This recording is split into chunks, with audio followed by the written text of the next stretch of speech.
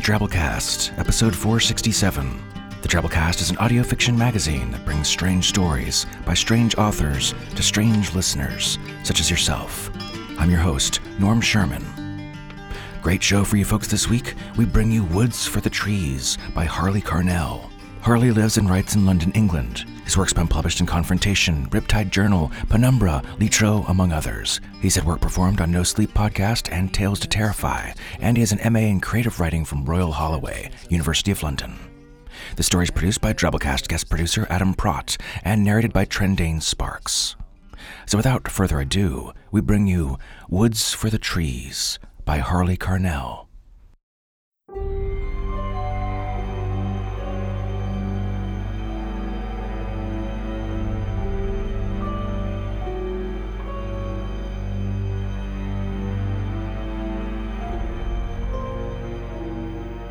Woods for the Trees by Harley Carnell.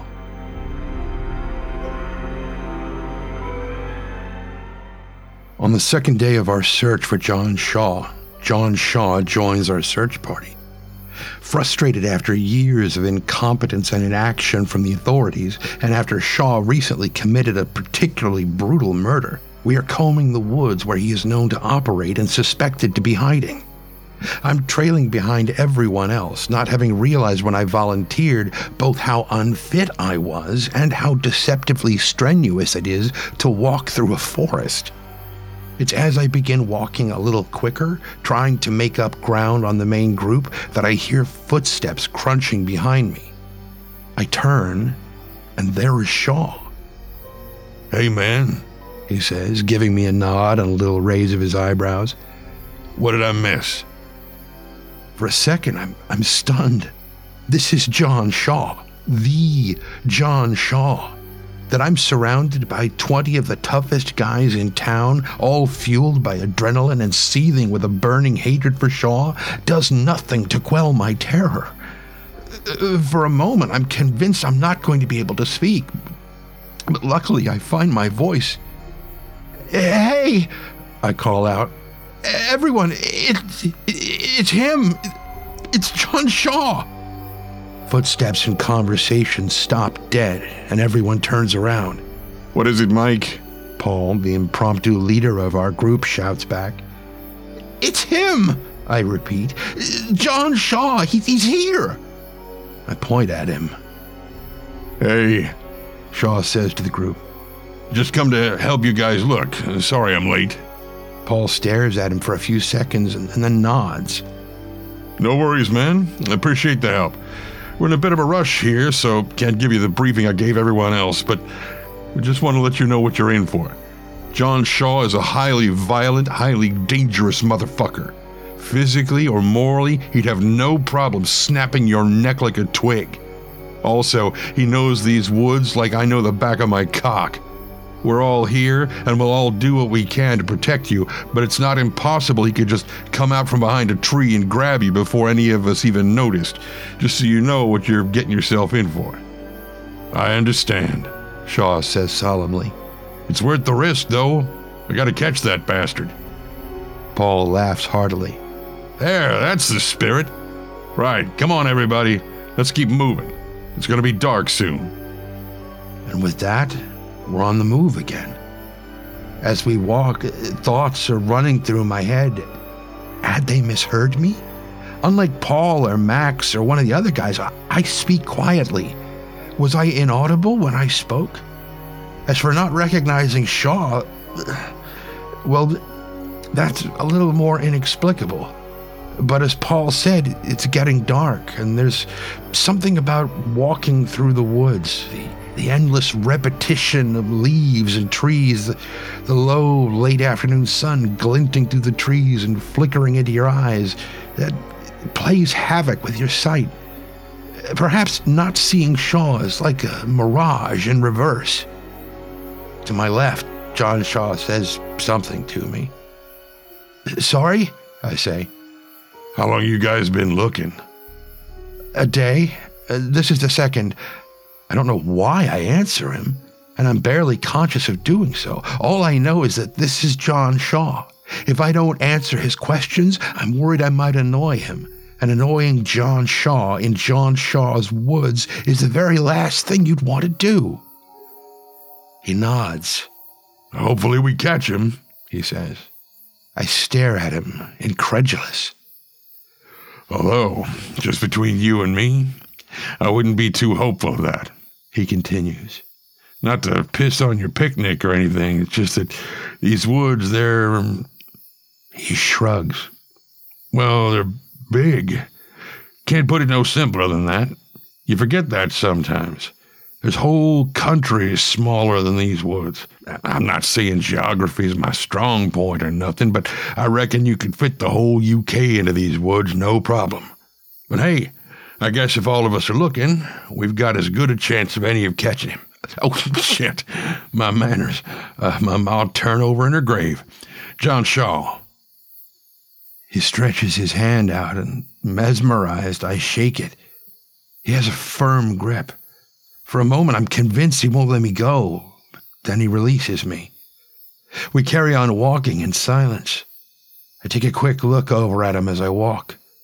As I do, I see his notorious scar, a present left by Julie Smith, the only one of his victims to ever escape. Even in the low light, it is distinctive. It gives me an idea. Taking a deep breath and clearing my throat, I call out, Hey, everyone! The fuck is it now, Mason? Paul shouts. He's calling me by my last name. That's not a good sign. It's John Shaw. It's John Shaw. Look, the scar. Take him. Arrest him. Paul sniffs and then rubs the back of his hand across his mouth. He spits on the floor. My heart leaps. Oh, he's livid, finally realizing that John Shaw is here. Mason, Paul says, his mouth tight. We're all glad that you've come to help, and I know it's been a long day, but you're starting to piss me off now. Either shut the fuck up and carry on walking, or you can piss off. Do you understand? But... Do you understand? He says, taking a step forward. Yes, I say quietly. He swears under his breath and gestures for us all to keep walking. They go on, too, John Shaw says to me as we keep walking. What? I ask after a moment, distracted. These woods, they just go on and on. It's trees after endless trees. They all look the same. You think you're walking around in circles like they say you do in the desert, but it's not that. You're not in the same places. You're just in different places that look exactly the same. And that's worse if you think about it. That's to most people anyway.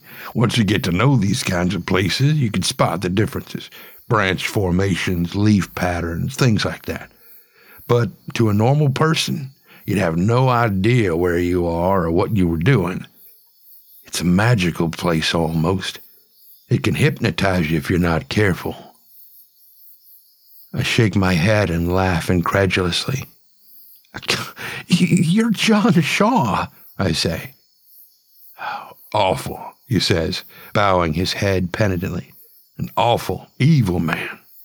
He pauses. You know what I think? You'd have to be a real sick bastard to do things like that. I don't know, maybe there's something about a fucked up childhood or something wrong with your brain or whatever. I don't know. And don't get me wrong. I'm not saying that I don't sympathize and all that. Once you start killing people and doing all sorts of sick things, my sympathy's gone. All I'm thinking at that point is that I want that guy either behind bars or dead. There's a silky, sonorous quality to Shaw's voice. Hypnotic. Just like he described the forest. But you're him. You're the one who did all those things. You just wonder sometimes, Shaw says. What goes through people's heads? You think, how could someone do that? Take good, innocent people and butcher them. Kill them in such despicable ways. It's all about human capability, though, isn't it? What humans are capable of. Just some sick people out there. It's a fucked up world we live in. One fucked up world. Although I have known dark is impending for some time, now is the first time that it truly hits me. In town, it's never really dark, not with the streetlights. Out here, we're surrounded and shrouded by trees, so it's never really light, even in the day.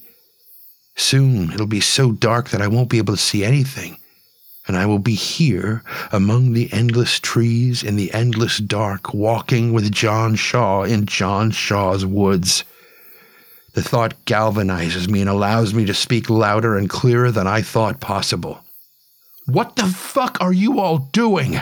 I shout so loud that a couple of the guys jump. "This is John Shaw. This guy here, next to me. Look at his scar. We've been out looking for him for 2 days. He's here right now. You have to—" "That's enough," Paul says firmly. He walks right up to me. "I don't know if you're tired or dehydrated or hell, you just woke up this morning and thought, you know what? Today I'm gonna fuck up the search party. But I don't care. You're done, Mason. I'm not taking your bullshit anymore." "Listen, Paul, you don't—" Paul leans in closer. "This is your last warning. I'm being nice to you right now. Believe me. Don't make me lose my sense of generosity." He turns back to the group. "Anyone want to do a good deed? Hate to lose one of you, but we can't have him walking through the woods to town by himself." No one answers. Then, behind me, I hear the now familiar hum of John Shaw. "I'll do it." "Hey, man," Paul says. "That's real nice and everything, but these woods know 'em like the back of my hand. I can't count how many hours I've spent here over the years. I'll take him where he needs to go." "That's great, man. Thanks. Really appreciate it," Paul says. "And thanks for coming out, too. Sorry this—" He goes to call me something, but stops himself. "Sorry you had to leave early." "Wait!" I call out, but Paul ignores me, responding only with a final look of disgust. The rest of the group have already started walking. It takes only a few seconds for them to seep into the darkness and disappear. Now, only able to hear the sound of their fading footsteps, I feel a firm hand on my shoulder. "Looks like it's you and me," John Shaw says. "We better get going. We got a long way to go yet, my friend."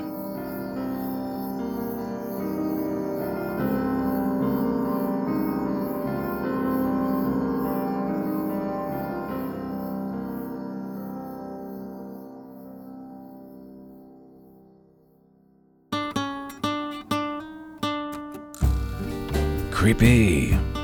And that's our show, folks. The Drabblecast is brought to you with a Creative Commons Attribution Non-Commercial No Derivatives license, which means don't change it, don't sell it, but feel free to share it all you like. Tell a friend, write us a review on iTunes, spread the weird. If you'd like to help support the Drabblecast and keep her going, we do rely on your support and we appreciate it. Join our Patreon community at patreon.com/Drabblecast. Get cool rewards. That's patreon.com/Drabblecast. Special thanks to our episode artist this week, Bo Kyer. Bo is the Drabblecast's eternally suffering head in the jar, art director. He created this piece this week with a series of eyelid flutters and a special system that we rigged up. His fluttering lately has gotten a bit sassy for my taste. We'll see how he likes to throw a blanket. Our program was brought to you by Cameron Howard, Bo Kyer, Tom Baker, Dave Ballard, Bart Epstein, Sean Gentry, Jocelyn Gerwig, Melissa Knight, Audrey Koziol, Lydia Moon, Nicole Neely, Joseph Petrus, Wiley Scott, A Dollop of Quantum Foam, and yours truly, Norm Sherman, reminding you, it's a magical place, really. It can hypnotize you if you're not careful.